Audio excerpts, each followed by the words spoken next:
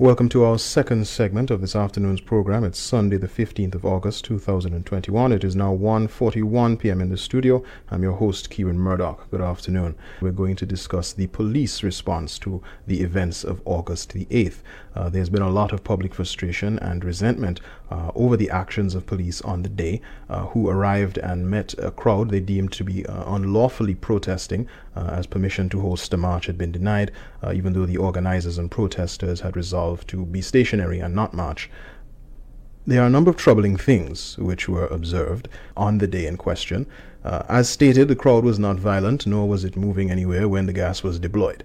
Riot officers on the truck did not appear to clear other uniformed police personnel from the area before deploying gas. They essentially gassed their own officers, who could be seen running alongside protesters when the gas canisters started being launched. In one video that I saw, ironically, a riot officer is being assisted by a bystander with water to wash out tear gas.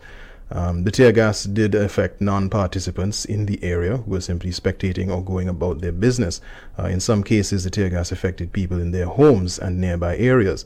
The police chased protesters towards the nearby bus station and also into the surrounding community in Grace Farm and other areas. There were several children that could be seen amongst the crowd when the gas was released. And so questions have been asked about procedures and protocols that govern whether or not that sort of thing must be taken into account before agents like tear gas are released. That was not a decision of the police to go after children, but if you bring your child into an illegal match, there are certain consequences that will come with it. So I think that is what happened, because everyone knew, especially the organizers, and I heard one of the organizers on the radio on Saturday was saying they did not get permission. And I think it is irresponsible, if you know a match is illegal, to still want to participate in it.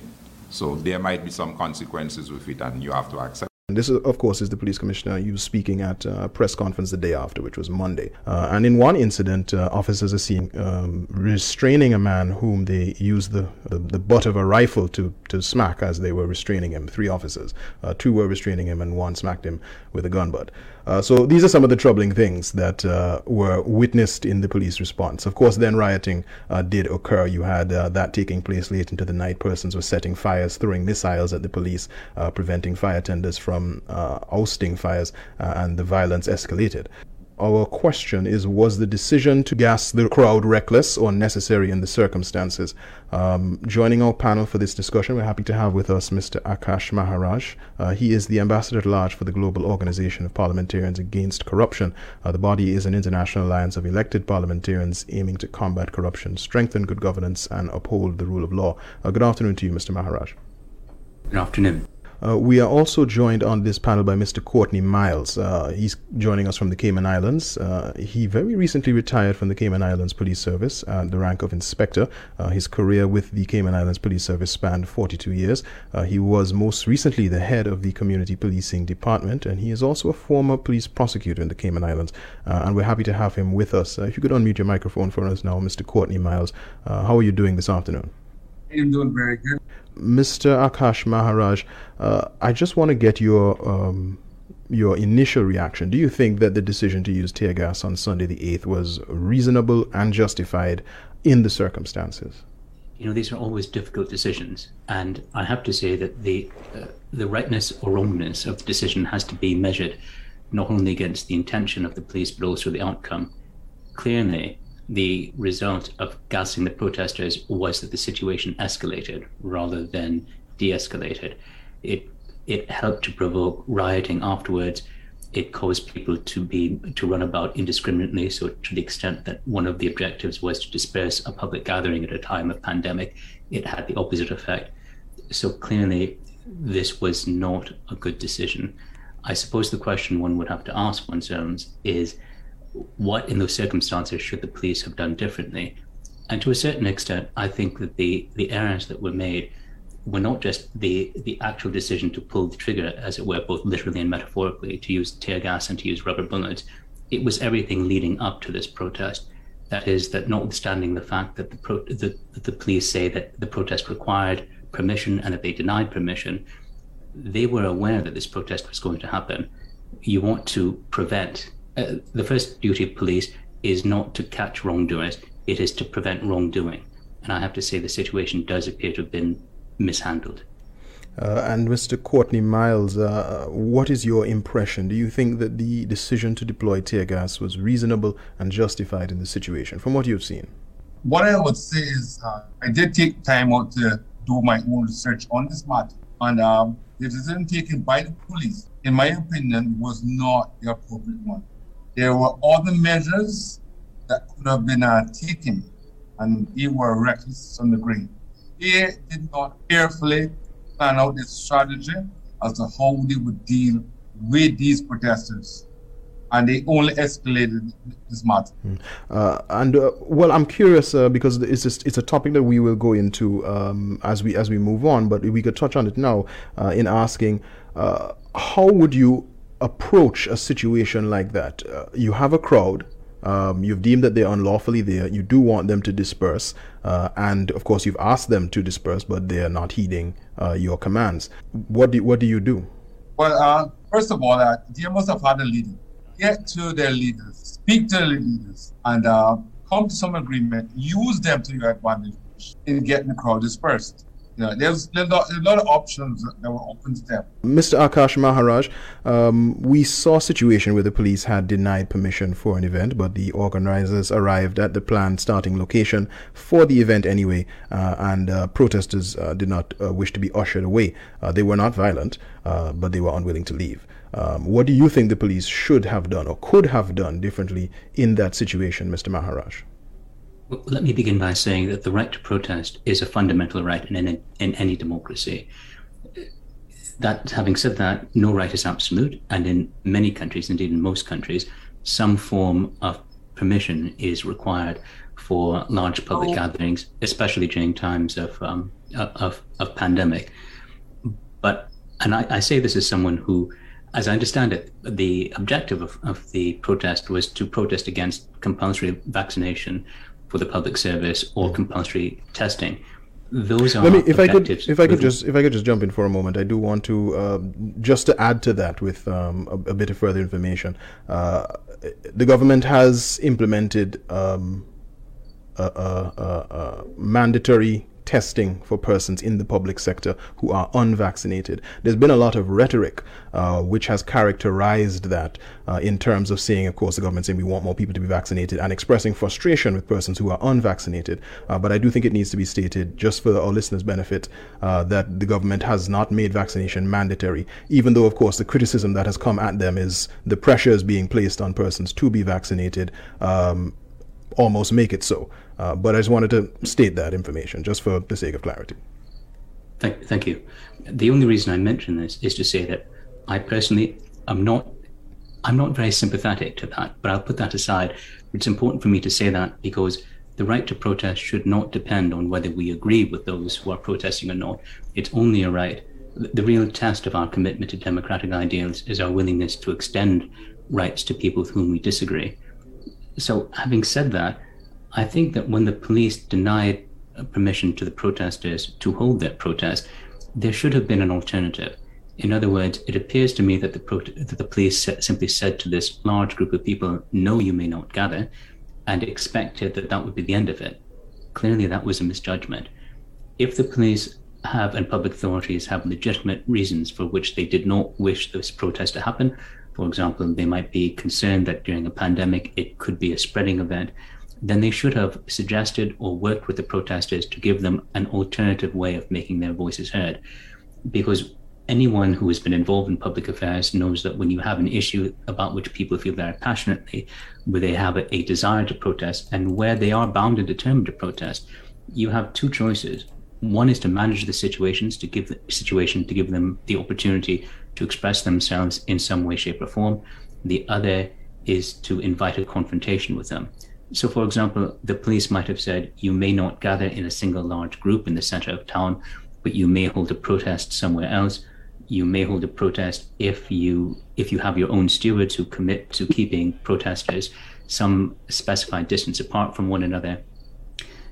You may, in the alternative, we will offer you a meeting with public officials so that you can express, but simply to say no to people, you may not protest, is almost certainly a guarantee that those people will come and will protest. And when they do so, you are guaranteeing that there will be some kind of confrontation. The way, as I said before, it's not just a question of whether the police made a bad decision in the heat of the moment. It's also a question of whether the police made a bad decision in allowing a situation to develop where there would be a heat of the moment. Mr. Courtney Miles, I'm going to play a clip for you, and I want to get your reaction to it. Well, I'll ask a question after I play the clip, and the reaction, I assume, will be part of your response. But listen to this audio clip.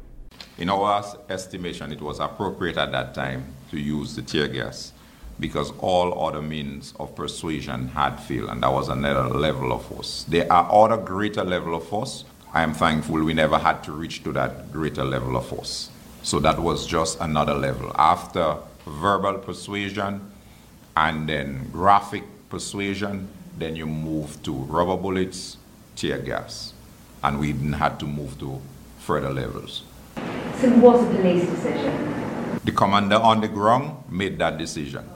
So essentially the police commissioner is saying that they verbally told them to move. They didn't move. And they displayed a sign saying, if you don't move, you're going to be gassed. They didn't move.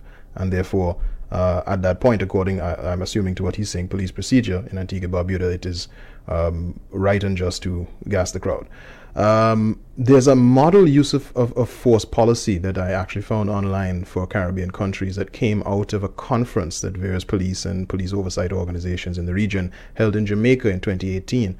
I found some interesting bits in it. It's not law, of course, it's just a model policy, but it is available online. It emphasizes human rights. And there's a part inside that says devices with indiscriminate effects and a high potential of harm, such as tear gas, and water cannons, may only be used in situations for the purpose of dispersing a violent assembly and when all other means have failed to contain the violence.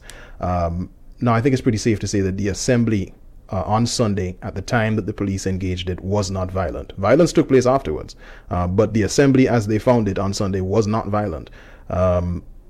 What ought they to have done?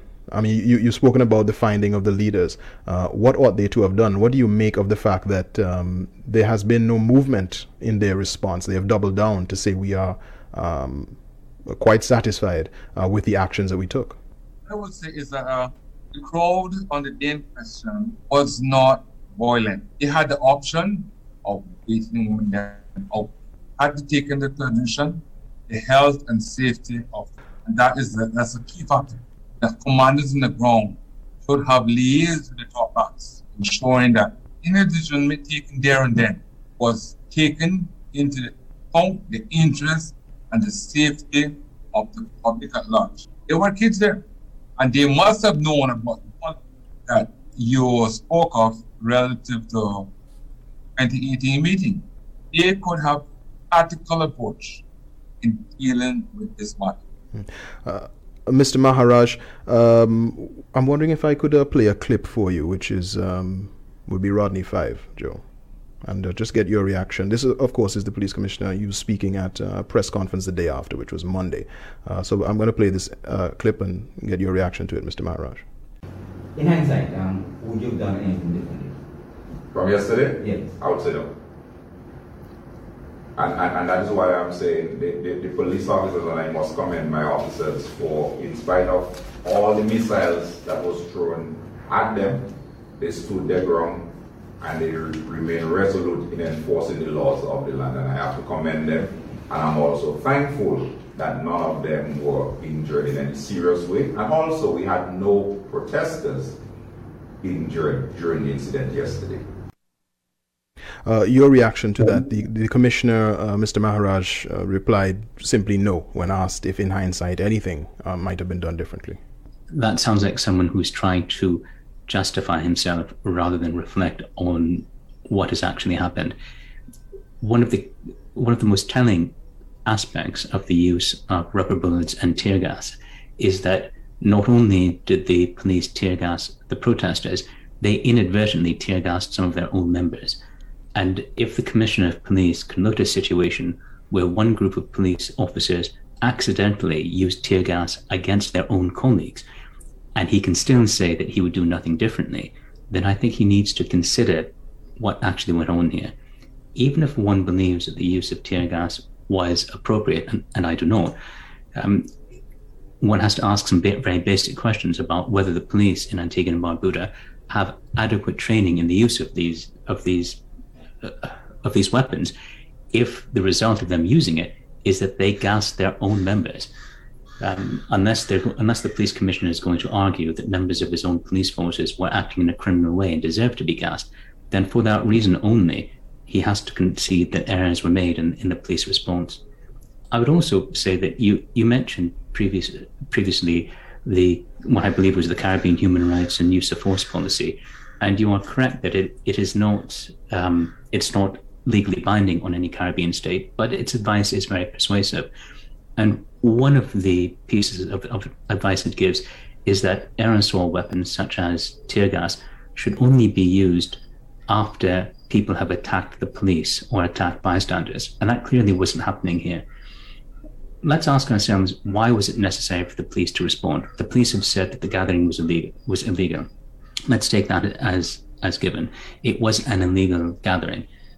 At that point, when confronted with an illegal gathering, what are the police trying to achieve? If they're trying to retaliate against the protesters because the police will has been defied, then the use of force is unjustifiable. In any democracy, the use of force by the police for no other purpose than to retaliate or to punish is illegal. The only justifiable reason for the use of force is because the use of force is necessary during an illegal event to prevent greater harm coming to the public. If there was harm from this non-violent but illegal assembly, it is largely because it might be a spreading event during a pandemic. But dispersing the crowd violently is going to make matters worse rather than better. A better response by the police in that situation would have been to cordon the protesters to ensure that they could not mill about and move to other areas, and to wait them out, because eventually, especially in the Caribbean sunshine, people will eventually tire and either decide that they are going to give up or go home. And at that point, they can then legally pursue the ringleaders and the organizers for having held this event. But you cannot attack a non-violent protest, even if it is illegal, especially if you are attacking them is going to cause more harm to the people of Antigua and Barbuda than simply waiting it out and arresting them later on. And Mr. Courtney Miles, who is joining us on the phone now, the fact that police managed to gas their own officers, how do you react to that?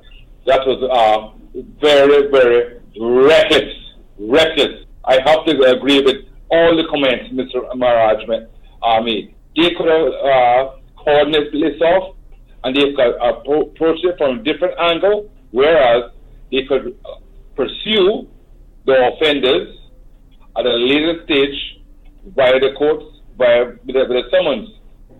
You could have recorded all the actions of all the persons that were involved with this protest. The protest, which was illegal, but it was not violent. That is a key point here. And if you do recall how the United States, the protests at the White House earlier in the year, they made recordings of the incident and pursued the offenders at a later date. This was an option that was available to the police of Antigua, and it was not utilized. And in terms of the persons who are affected, who are not targeted, in terms of bystanders in the bus station, and the fact that this entire process began to unfold near to communities, and some persons were reportedly affected in their homes by tear gas, having nothing to do with the protest whatsoever. The police commissioner, when questioned about, I suppose you may call it collateral damage, the police commissioner said that it was unfortunate. Do you think that those considerations, if you're going to release tear gas, that the considerations of where it's going to go in your immediate environs ought to be of prime concern? That is of far most important when you're going to make a decision to release tear gas.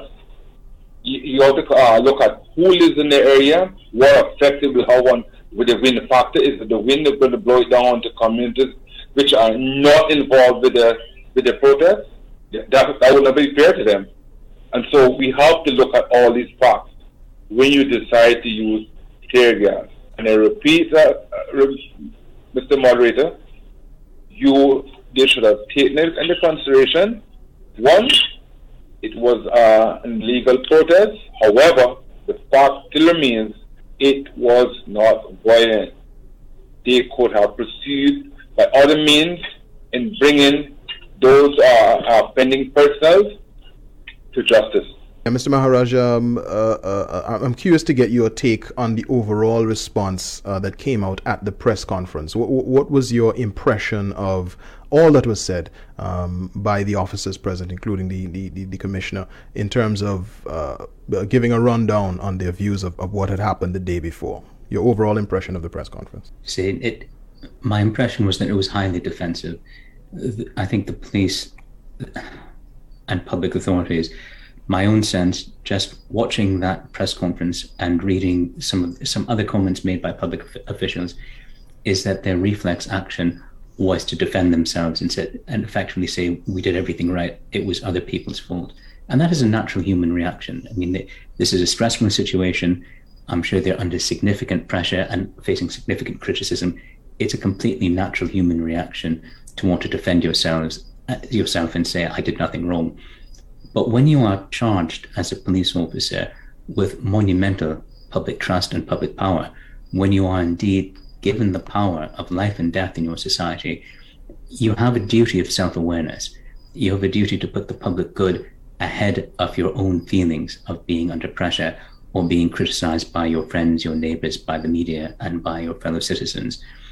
My hope is that once tempers have cooled, that the police and the public authorities who oversee the police will take a more restrained and more reflective look at what happened here. I suspect that one of the reasons why the situation fell apart, and I do think it fell apart, was because protest and the occasions where the use of force against protesters has to be considered is not a common occurrence in Antigua and Barbuda, and that is good for the country.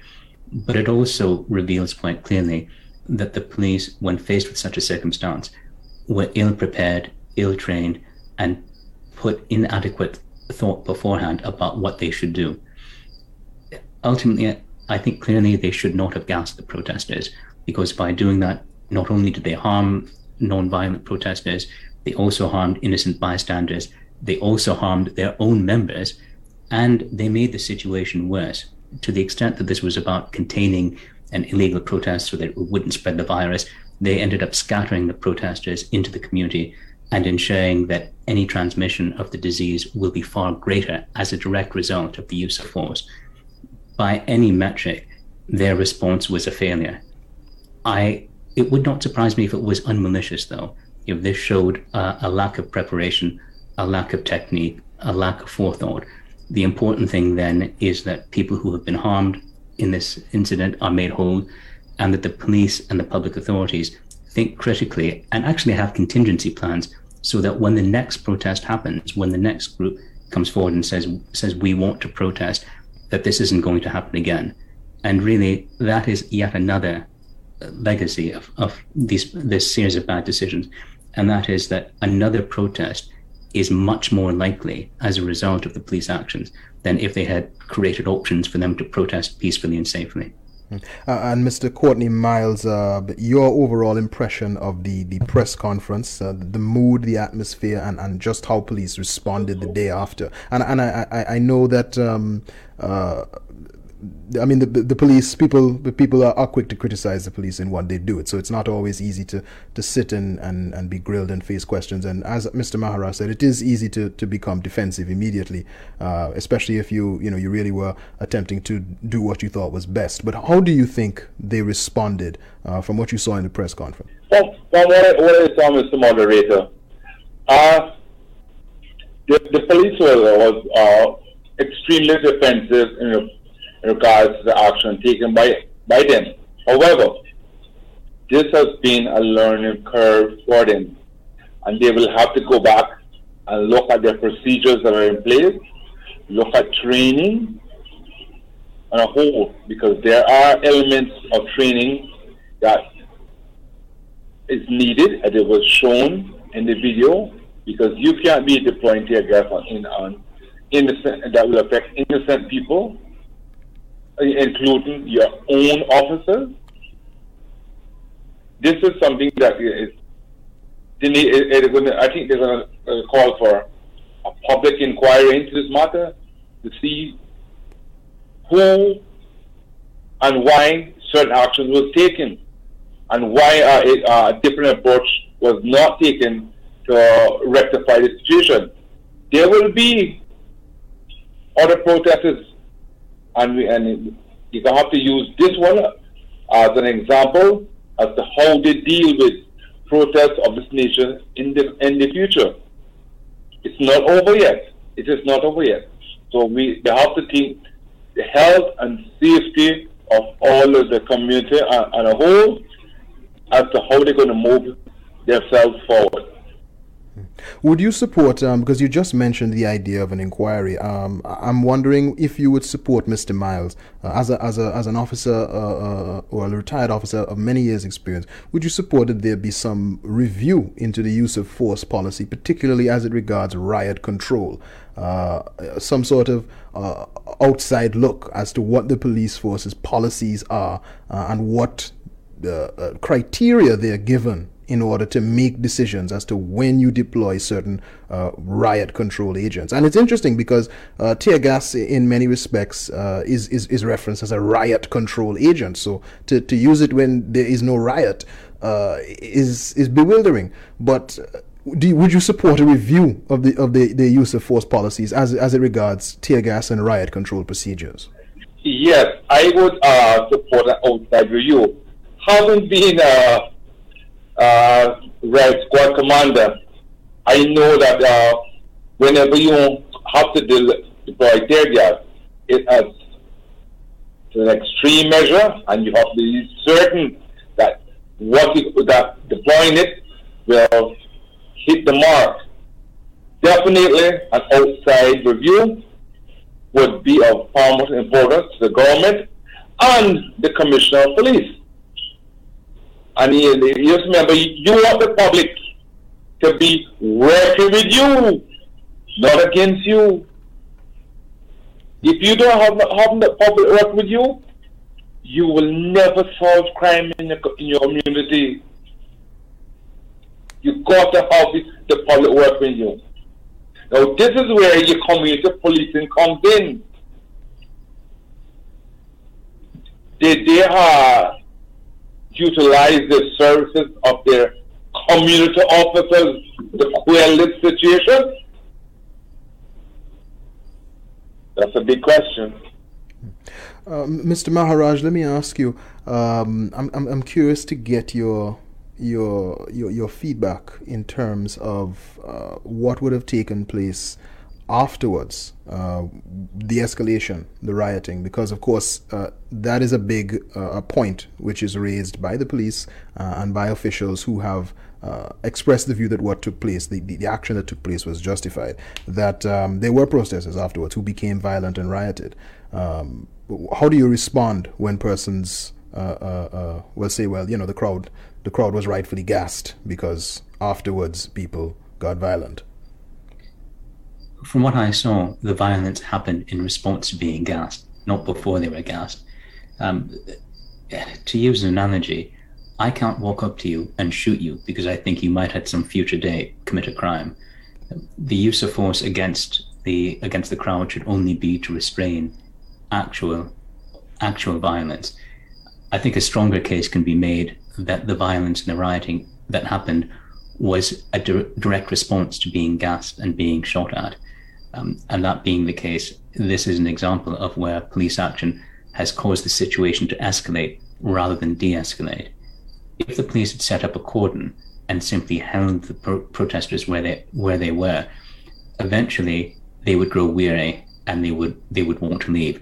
No one is going to stand in place under the hot sun for days at a time, and everyone would have been better off. The protesters would have had their chance to be seen. The public at large would have been protected from the risk of transmission of disease. No one would have been gassed or shot. innocent bystanders surrounding the area would not have been gassed, and the air would have been let out of the tire. In effect, the energy would have been drawn out by attacking the protesters, and that is, we must call it as it is. They initiated an attack against the protesters.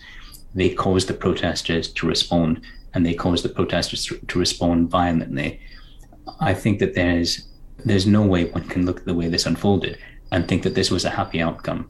The question that the police must now answer for themselves is, what are they going to do differently next time there's a protest? Because there will be a protest next time.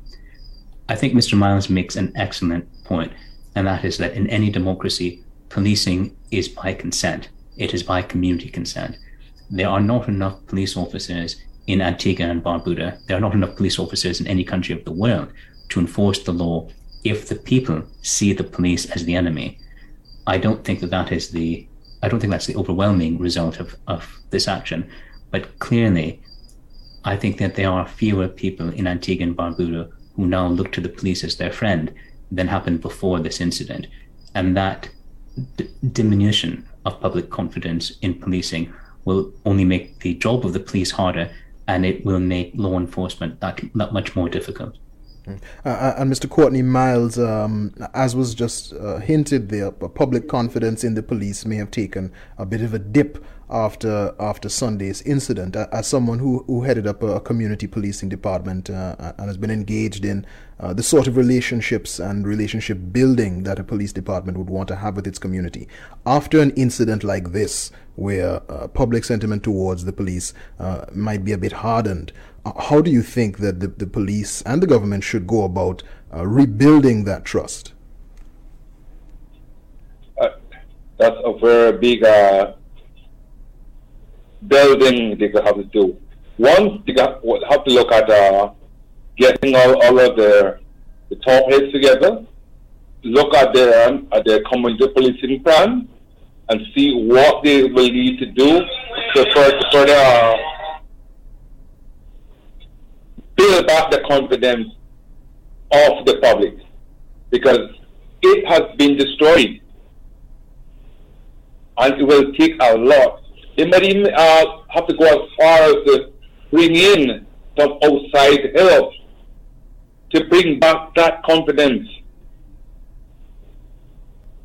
because nobody has come forward today saying, well, we utilize the community officers in the area to speak to people and show them that this is not the answer. The way they're doing things there. It does work. I am talking from experience, In the Cayman Islands, we would have utilized our community officers. They're the ones that are on the ground every day. They know all the people within the community. Use the social groups from the area. Use the politicians from that area. Use all your resources. There's a lot of resources that were available, but it was not used. And for the police commission now to gain the confidence of the public, it will be very, very hard for him. And he have a lot of rebuilding to do. And he will have to get all his commanders further trained in how to deal with these sort of situations. It's abundantly clear that it was not handled correctly. One of the factors that bothers me is that your own officers got tear gas. The general public, kids. Come on, man. I'm sure that we can do better than this, and the way that we go about protecting the public. We got to make the public work for us. And Mr. Akash Maharaja, I'll bring you back in now just to ask you, two things. One would be, there was an incident we didn't get to. That's unfortunate, but I could ask you for a quick reaction to it, and that was a man being subdued by police. I think there were 3 officers involved in subduing him. That's how it appeared. 2 were subduing him. He seemed to be well restrained, or at least cuffed already, and then another officer, a gun butted him with the back of a rifle while he was lying on the ground. There's that, and I would ask you for your final word. What do you want to leave us with? The situation you described is, again, it's more than unfortunate. I think police officers are also citizens of the country, and if it would be a crime for an ordinary citizen to commit an act, then it should also be a crime for the police officer to commit that act. In fact, it's worse when the police do it because they are using state power and because they have training. Unfortunately, the kind of situation that you have described is very common. In the heat of a confrontation, people become angry, they become enraged. If police officers have themselves either suffered an injury or seen their colleagues being injured, they often will take out their anger on someone whom they've been able to lay their hands on. But the fact that it's understandable, or I wouldn't say understandable, the fact that it is commonplace does not make it right. That is one of the reasons why the training of police officers and the job of a police commander, 99% of it is before criminal incidents. It's in the training of officers. It's in preparing them to react properly. It is in training them to restrain themselves, and it is in training the police officers to prevent crimes rather than to exacerbate crimes. The question that the people of Antigua and Barbuda will have to ask themselves after this is not only did the police react properly, and I think the answer is obviously not, but what are you going to do as a country to ensure that this does not happen again? Because whether you support the police actions or you are opposed to them, whether you support the protesters or you are opposed to them, I don't think anyone can look at these events on the streets of Antigua and Barbuda and argue that this was a happy event, that this is something that the people of the country would be happy to see happen again. And to the extent that there are people either in the protest movement or in the police who are saying, this is fine, we're glad we acted as we did, and were we in the same position again, we would do exactly the same thing again, then that is a guarantee that we are going to see more protests, more tear gas, more injuries, more risk to public health, and less public confidence in law enforcement. And that's not the kind of path that the country wants to go down.